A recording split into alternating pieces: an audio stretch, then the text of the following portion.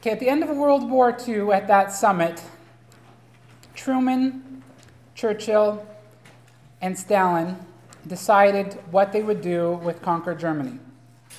You can look at your map of Europe back here.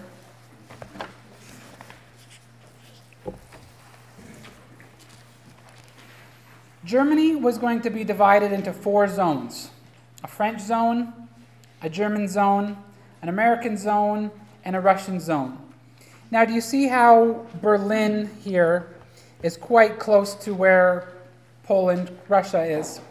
Berlin, which was a city of 3 million people, was also divided into 4 zones, even though all of Berlin was inside the Russian zone. Berlin was divided into East Germany was given to the Russians, and the rest of Berlin was divided into 4 zones. In Berlin and in Germany, the United States and Britain and France wanted to get these people of Germany back on their feet and had a more lenient policy. Russia, which had just lost millions and millions of men to Germany, wanted to keep Germany weak and under its thumb. Part of the agreement, I think it was at Yalta, the Yalta summit, was that Russia would liberate Europe from the east, but Stalin promised to put in democratic governments in all of these freed countries.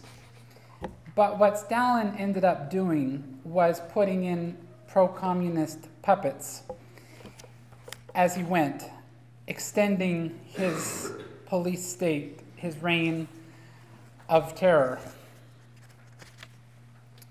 The United States was very much against communism. They knew that it was an evil and they wanted to destroy it. Truman had a very hard line against communism. The US believed that communism would collapse. So if you could just contain the spread of communism, it eventually would collapse under its own weight. They didn't think it was an economic system that could support population and growth. So their job was to contain communism. In 1946, Winston Churchill, who had been replaced as Prime Minister in England, told an American college, remember this is just a year after the war, he said, "An iron curtain has descended upon Europe." It was not a very popular speech because the United States was not ready to accept that their World War II ally in less than a year had also become the enemy. But today, Winston Churchill's speech is a landmark speech as far as its prophetic insight, in that he saw what was happening. The United States was concerned about how poor and broken up physically and emotionally Europe was. It is hard to fathom how terrible Europe was after World War II. The starvation, the famine, the loss of men. There was very few men between the ages of 10 and 50 because they had been killed in so many different battles. Germany had displaced thousands, if not millions, of Europeans when they went into a country to bring them into their homeland, into Germany, to work in the German factories, because Germany had lost so many of its own men and needed a labor force. So it was basically making slaves of people and forcing them to work in Germany, something that had not happened in world history for hundreds of years, where you actually forced people, civilians. It was a common practice to use prisoners of war and make them work. But to go capture civilians and make them work for you was quite a violation of international protocol, but Germany did it. So when Germany collapsed, there was millions of workers who wanted to get back, but they had no money. There was no infrastructure. The trains had been bombed. There was no food. The European countryside was covered with people who were starving to death. Displaced humans, people lived in fear. You know, when you have wild animals running through your streets, you're afraid. When you have wild, starving humans, you are really afraid. And the people just lived in fear because, it was like an apocalyptic movie. Children who grew up in this time remember finding bombs half detonated and playing with them and playing with really dangerous equipment. It was just a terrible time for Europe. Now, the United States was afraid that communism, the seeds of communism, would grow best in nations that were very poor, because communism promises the savior, that the government will be your savior. It'll take from the wealthy people who don't deserve it, and it will meet your needs. So when you're a starving, homeless person with no infrastructure, your money's not worth anything, you can't find a job, communism looks very attractive, that a government will come and will start giving you the bare necessities of life. The United States, because of this, realized they needed to get Western Europe on its feet as quick as possible to prevent the spread of communism. The United States developed the Marshall Plan, which at first they offered $5.8 million worth of aid, which was food or loans, or in the case of Greece, it was the Missouri Mule to try to help these farmers get back on their feet. The farmers in Greece had this cute little mule. The Missouri Mule that came was about twice the size of the mule that the Greek farmers were used to. And I've seen a picture of the mule that the Greeks were used to alongside a Missouri Mule trying to pull. And it was quite the rodeo as these mules came off the plains and these Greek farmers tried to handle this. But this Marshall Plan, the U.S. ended up sending $13 billion worth of aid to try to get Germany and France and these other European countries back on its feet. The West Germany in Berlin bounced back pretty quickly with aid from the West. All 4 divisions worked pretty well. Same thing with West Berlin, bounced back pretty quickly. The United States introduced a new currency into West Berlin because the previous currency had become worthless after Hitler fell. The Russians did not like the fact that West Berlin was rapidly coming to its feet. So you remember the map, how Berlin was completely in the German zone, the Russian zone. There was 3 roads into Berlin that Russia had said they would not block. So the Allies could make it deep into the Russian zone to help the people of West Berlin. Russia was upset about this new currency, so Russia blockaded Berlin as a political tool to say, stop giving people this money, revoke this money, and then we'll lift the blockade. But for the next year, Allied planes flew in coal and food into West Berlin to help get the Berlin people through the winter. Russia had cut off the power supply. Pretty amazing thing for Berliners, where just a few years before, Allied planes was a sign of terror as they were dropping terrific bombs on you. Now they were dropping coal and your necessities, and they were viewed as a source of life. They were able to get Russia to release the blockade, and West Berlin was spared. It was a really scary time because they already saw what was happening. During this whole blockade, East Berlin was given electricity and good time, trying to lure as many people from the Allied sector of Berlin into the Soviet sector of Berlin. But this was a really scary time. The communists quickly squelched any uprising in the so-called satellite countries, which would include Ukraine and Czechoslovakia and Hungary and Poland. They came under communist rule. They put in communist governments. Anytime one of these countries would try to put in a democratic leader, there was a couple times Russia brought in tanks, put down the uprising by force. Just a terrifying time. Stalin was a very evil man who thought nothing of killing someone.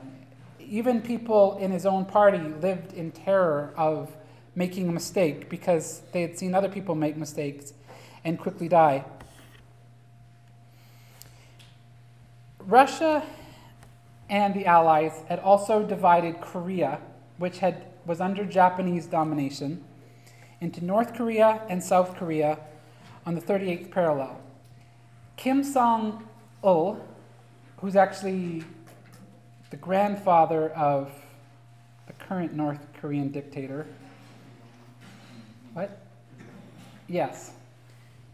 It changed a few years ago, but as far as either the grandfather or great-grandfather, but there's been an unbroken line in North Korea, which was the Russian zone, so a communist dictator was put in place.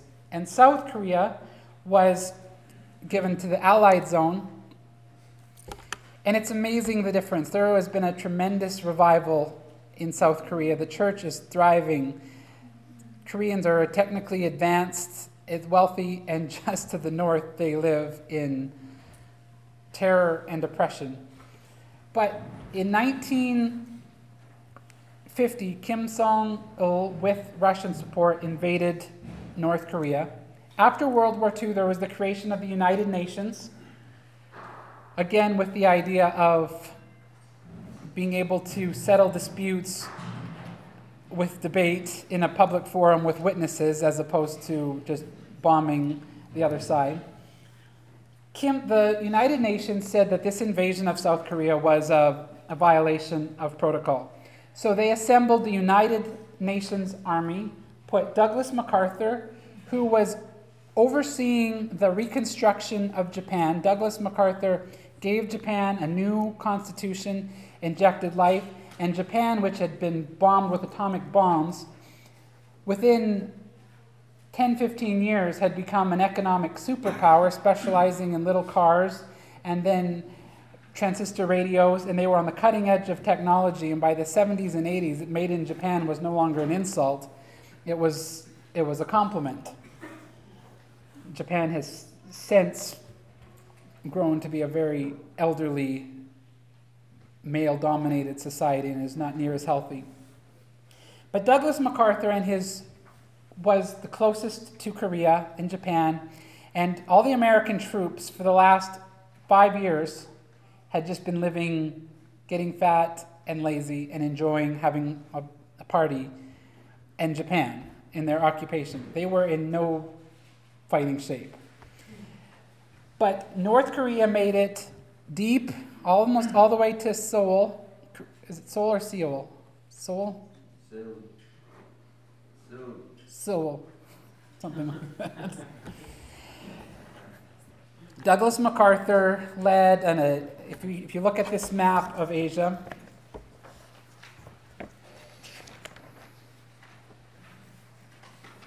there's a very tiny, anyway, Korea's too small. There's Incheon, which is just on the northwest section, above the 30 line. Winston Churchill, no. Anybody remember who it was? Douglas MacArthur. Led a daring invasion at Incheon, cut the Korean troops off, and slaughtered them back to the 38th parallel, back to where war was when it started. Douglas MacArthur said, let's just clean up the rest of Korea. Let's just move north.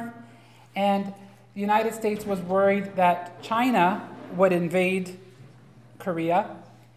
In 1949, the end of the Civil War, from World War II until 1949, China had had a civil war between communist Mao Zedong and nationalist Chiang Kai-shek, something like that. Chiang Kai-shek. And Chiang Kai-shek was the recognized Japanese leader, but Mao Zedong in 1949 won. But Douglas MacArthur said, look, let's just clean up North Korea, and I promise you the Chinese won't get involved. Truman said, no, we don't want to risk war with Russia. We're not ready. Russia or China could come to your defense. So MacArthur went to the public and said, this is my plan for battle. Overrode his supervisors. MacArthur was removed from power, but the United Nations continued with their invasion north. China sent 1 million men into Korea, and it was during the winter, and it was a terribly cold war. It was during this war that one of the UN generals said, men, the enemy's behind us, to the left of us, to the right of us, and in front of us. They're not going to get away this time. But the Korean War, that first winter, all these men, they thought the war was over once they had chased him back to the 38th parallel. It ended up being a slaughter, and for 3 years, it was an absolute mess in Korea as the United States started dropping bombs indiscriminately on North Korea. And because of that, the United States dropped more bombs on Korea during the Korean War in 3 years than they had dropped all of World War II. Just a really ugly time for the Korean War. Back at home, there was getting to be a real hysteria of communism. J. Edgar Hoover, leader of the FBI, had it in his mind that there was communist infiltration. He said it's all through Parliament, it's all through Hollywood. Ironically, the FBI started using police state tactics to spy on people, the very same tactics that they were saying would be so deplorable that the communists would bring into the United States. So they started having neighbors spy on neighbors, getting reports, getting files on everybody. J. Edgar Hoover was convinced that Martin Luther King and the whole civil rights movement was a communist front. So he had files on Martin Luther King, had spied on him, discovered some of Martin Luther King's less than stellar character qualities. In Hollywood, they brought all these suspected people before a panel, and the panel would say, have you ever been involved with the Communist Party? And people like Gary Cooper and Ronald Reagan were adamant that they hadn't been. But there were the Hollywood 10. There were a group of actors and writers. They wouldn't say. They thought it was against their constitutional right to be interrogated like this. But they were blacklisted in Hollywood, and they weren't able to get work. In this documentary I watched, this Russian girl said, we were taught that the capitalists were the evil one, and that we were in constant fear of them coming to bomb us and destroy our factories and kill us. We couldn't imagine that the capitalists were afraid of us. So both sides were living in fear of each other. But things were not equal. Stalin would put all of his industry into show, so that in places like Moscow, you would go there and go, wow, this is a utopian paradise. There's lots of goods, different types of clothes, thriving economy, everybody's fed, everybody's got work. But other parts of Russia that nobody could get into were starving. It was a terrible life for these people in Russia. It was very difficult for US or British spies to make it into Russia, because every time a spy would enter Russia, Russians were there to capture him, and they could not figure out why. It turned out there was a double agent for Britain named Kim Philby who was selling the Russians information about spies. And these double agents, spies, continued. There was, even into the 80s, the United States couldn't figure out why so many of their infiltrators were getting captured and caught. And so they thought, maybe we have a mole. And they went, which is someone who claims to be working for us but is feeding information to the enemy. And I don't remember his name, I think his name was Ames.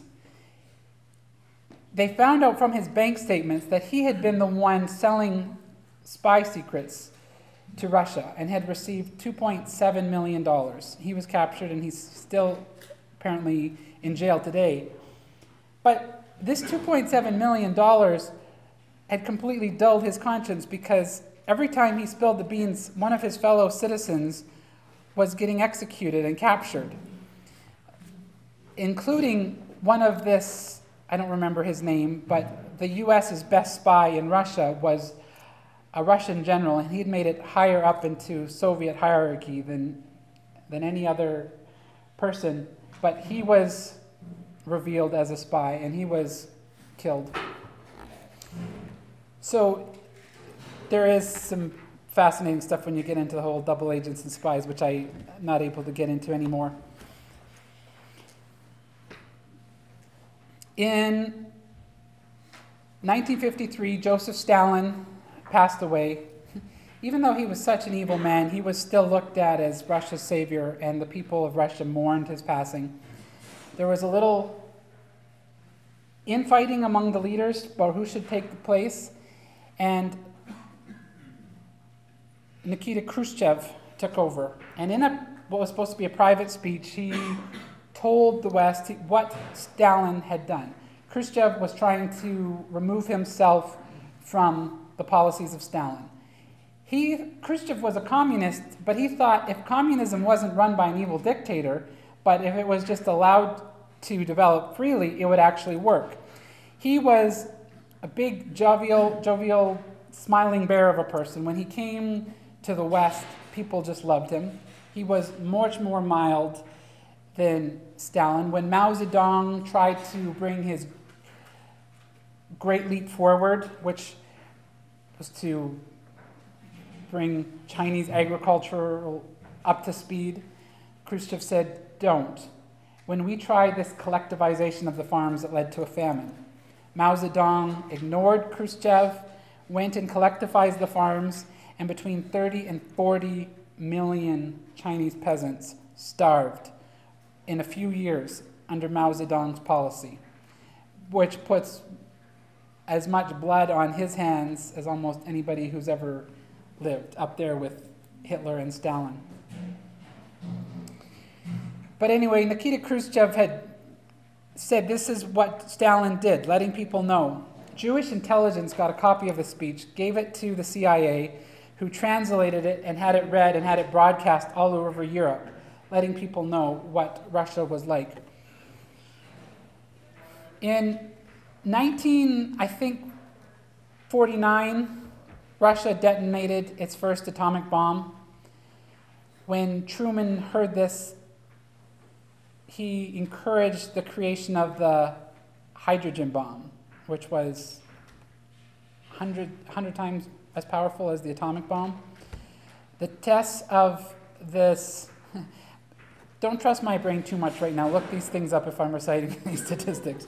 But it was way more powerful than the atomic bomb. And one of these hydrogen bomb tests out in the ocean, it carried nuclear fallout over 80 miles to Japanese fishing trolley. There was 24 or 5 men on there, they all got sick and one of them died. They had no idea what this radiation was. So it became terrifying that Russia had the atomic bomb, that they needed the hydrogen bomb. Russia quickly caught up because of their inside information, and in 1956, Russia dropped the first air-dropped hydrogen bomb that could go off, which really set the stage for the nuclear arms race, where they eventually developed a policy of MAD, Mutual Assured Destruction. The US policymakers thought that the best way to avoid a nuclear war is to have it set up that if one country makes a nuclear attack, it's going to immediately lead to its own suicide. A very dangerous game of chicken to be playing with a country that doesn't value human life. They kicked it into high gear, producing if not hundreds and thousands of these nuclear weapons. And some of these, then the United States developed multiple warheads, nuclear weapons that could carry 10 nuclear heads. And each of these heads could destroy like a 50-mile circle, wipe it out. And these these bombs, once in the air, 10 heads would spread out different ways in each direction. Just incredible destruction. So this whole optimism we had at the beginning of the 1900s and how science was going to lead to utopia was now making it seem like these mad scientists had the world on the edge of nuclear collapse. Russia shocked the world by launching the first satellite in 1957. Eisenhower said, well, we got to hurry up and let's launch our own satellite into space. So the world watched as the American satellite on top of the rocket rose a few feet, tipped over, and burst into flames, making the West panic that Russia was way ahead of them in the space race. Russia quickly flexed its muscle by putting a dog into orbit.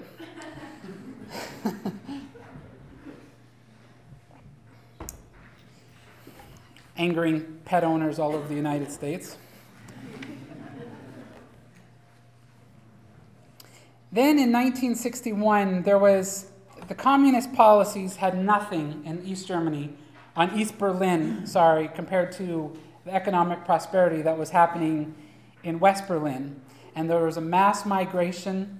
And one morning, the Russians woke up, and the Berliners woke up, and there was a wall being built right through the heart of the city, right along the lines of what was the Russian sector versus the Allied sector. A lot of people made a dash through it, jumping through the barbed wire.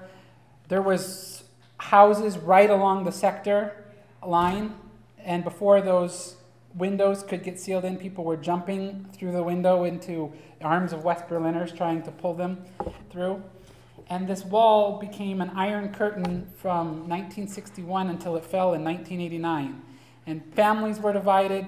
They could no longer travel through.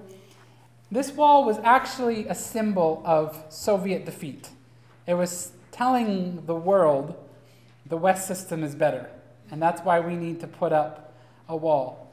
But this wall ended up, or a barbed wire fence ended up being put along pretty much all the satellite countries that were bound by the Warsaw Pact. In 1959, one really good thing happened and one really bad thing happened. The good thing was that my dad was born, and hence I was born later. The next thing, the next event that was not so great is Fidel Castro staged a revolution. Cuba was a favorite vacation destination for Americans. Americans owned a lot of vacation resorts, different industries there. And Fidel Castro led his revolution. He killed 500 officials that were on the island, executed them, even though in this documentary I watched, he boasted about how this was a bloodless revolution. I guess he forgot about these 500 men he had executed. He privatized, he stole all the land from the foreigners and just gave it to the public. The United States did not like this and wanted Fidel Castro killed. John F. Kennedy came to power, and he won the election in 1960, became president in 1961. Wanted to take exiled Cubans and make it look like they were invading Cuba and that they would kill Fidel Castro with U.S. backing that the world wasn't supposed to know about. So it would just look like it was just Cubans coming home. Well, the United States made mistakes. They didn't give the proper air cover. They got the time zones wrong. And so these invading Cubans, all of them were either killed or captured. It was a total embarrassment to the newly created CIA, Central Intelligence Agency. It was the Bay of Pigs fiasco. Fidel Castro was furious at the United States for intervening in his policies like this. He asked Russia, can you come support us? I will declare myself to be a communist nation if you come support us. The Russians managed to smuggle in 40,000 men and several medium-range ballistic missiles, nuclear weapons, and set them up and ready them to fire that were able to reach almost every U.S. city except for Seattle. Cuba's only 90 miles from Florida. The United States discovered this on a U-2, like the plane. This was before Bono. The U-2 flight spy mission discovered that in Cuba there are nuclear missiles aimed and ready to go at the United States, which immediately put the U.S. into a panic. John F. Kennedy put a blockade that wouldn't allow any ships coming into Cuba are going to be stopped and searched. They saw these Russian ships coming towards Cuba, and the world just waited for this clash, because if the Russian ships didn't obey this blockade, then it was going to be a declaration of war. Kennedy and his aides, including Robert McNamara, who was, I think, the Secretary of Defense, spent several days in the White House chewing their fingernails, wondering what are we going to do about this. The news got out, the world watched, there was panic shopping. There was training videos in the 50s about what to do in the case of nuclear bomb, that when you heard the shake, when you saw the bright light, you had so many seconds to press yourself up against the wall, or something really valuable, get under your school desk, which was, they all did their drills, which wasn't probably going to help a whole lot. But the world watched. Finally, Khrushchev blinked, and he honored John F. Kennedy's blockade. And that was about as close to the world ending as we came during the Cold War, because the United States had already assembled men, got the planes ready. They were planning an invasion of Cuba, and there was missiles. It would have just been an absolute bloodbath with all the nuclear weapons that were aimed and ready to go. The agreement that Kennedy and Khrushchev came was that John F. Kennedy promised to not invade Cuba if the Russians would take their missiles home, and John F. Kennedy, which the public didn't hear about, would also remove the short-range missiles that they had aimed on Russia and Turkey. So the crisis was averted for a little while. We're kind of running out of time. Vietnam was an absolute mess. It was another one of those countries that was divided north and south. Ho Chi Minh, it was a French colony. Ho Chi Minh was a communist leader. He overthrew French control, received Russian aid. The United States officially sent in 16,000 men into South Vietnam to train men.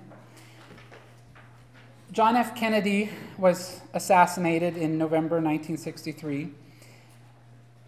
Lyndon Johnson came to power, and in 1964, Johnson claimed, and they still don't know exactly what happened, that a U.S. battleship, the Maddox, was attacked by North Vietnam. So he asked for it was in the Gulf of Tonkin, which is just off Vietnam, for the Tonkin Resolution, which increased the men. And the United States continued to send more men from between 64 till they pulled out in 73. By 68 or 69, they had 500,000, 500,000 men in South Vietnam. And it was a terrible time for these soldiers because there was no clear-cut strategy for victory. It was basically just survive until the North Vietnam give up. The South Vietnam had been infiltrated by communists, and you couldn't tell just by looking at someone if he was a friendly South Vietnam or a communist sympathizer who would shoot you and blow you up. The United States, the supply lines for North Korea were in neutral areas that they didn't want to just bomb, which they eventually bombed. The Vietnam War led to a real backlash and a countercultural revolution. as the young people decided that their parents' generation were evil and that they were immoral, invading other countries, just pull out of Vietnam. There was several war demonstrations. The United States had instituted the draft. So Canada got some new citizens as there was draft dodgers, people escaping the draft coming to Canada.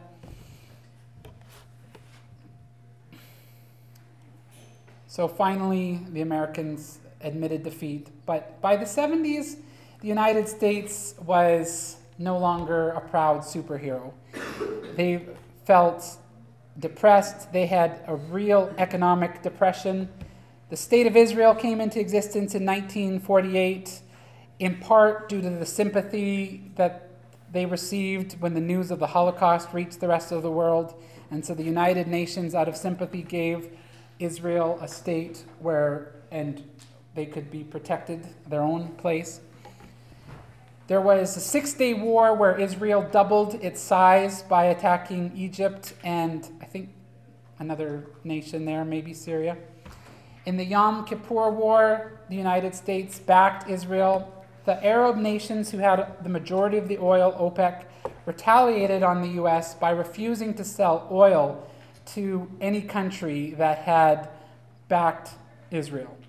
So the price of oil just skyrocketed. Richard Nixon, who was president at the time, put in price controls, which meant that the price couldn't reflect the lack of supply. So people would be waiting in line for hours just to try to get fuel.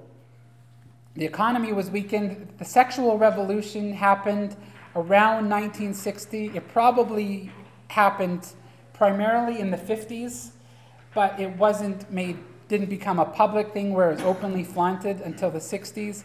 The birth control pill was approved by the FDA in 1960, which was one reason for the sexual revolution. Another reason was cars were becoming so much more common, so it was much easier for young people to get away and be private.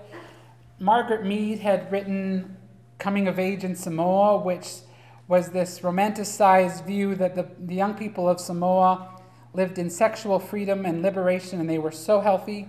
The ideas of Freud were making it into popular culture, that neurosis was the problem, psychological problems if you were repressing your sex drive, and what was healthy was just to give free expression to it. In 1950, Hugh Hefner published the first Playboy, making pornography more acceptable. All of these things led to a widespread sexual revolution. In the war demonstrations, the young people's motto was "Make love, not war." It's interesting that one of the most immoral generations in Americans, as far as giving into drugs and sex, was one of the most vocal about the immorality of their parents' generation.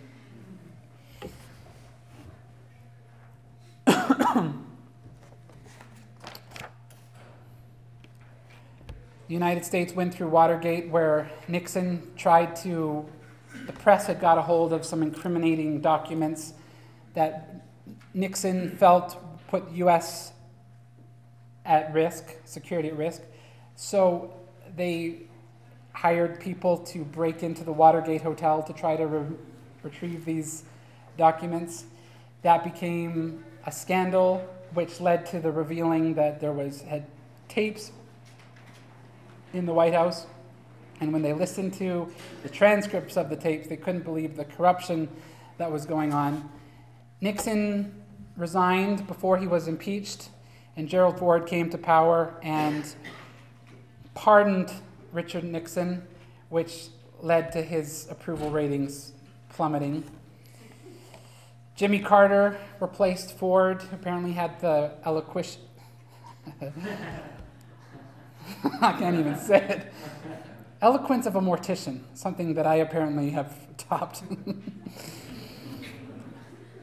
People were excited that there was born-again Jimmy Carter in the White House, but he turned out to be a very ineffectual president who really floundered in foreign policy with the communists. Ronald Reagan came in and was the hero, and I'm sure if you want more information about Ronald Reagan, just talk to my father-in-law. He'll be happy to tell you what an amazing man Ronald Reagan was, and I concur on almost all of it. Communism eventually collapsed, thanks in part to Ronald Reagan's continuing to put pressure on them. After Brezhnev, I think, died, they went through several political leaders, and then Mikhail Gorbachev came to power in '85. He tried to bring in perestroika, which was kind of a restructuring of communism, and glasnost, which was supposed to give citizens more freedom to voice their displeasure. And once the people in Russia and Europe got a little taste of freedom, it was uncontrollable.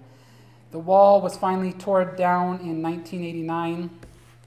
Something else that led to Russia's demise was they had decided to invade Afghanistan, and the United States sent billions of dollars worth of weapons to arm the fundamentalist Muslims, which seemed like a great idea at the time. Afghanistan was kind of Russia's Vietnam, but they didn't have a strong enough economy. But for years, Russia just kept pouring money and lives into Vietnam, and it was guerrilla warfare there as well. The weapons that they had given to fundamentalist Muslims, after the Soviet Union collapsed, the Muslims first used these weapons on each other, making that a war mess.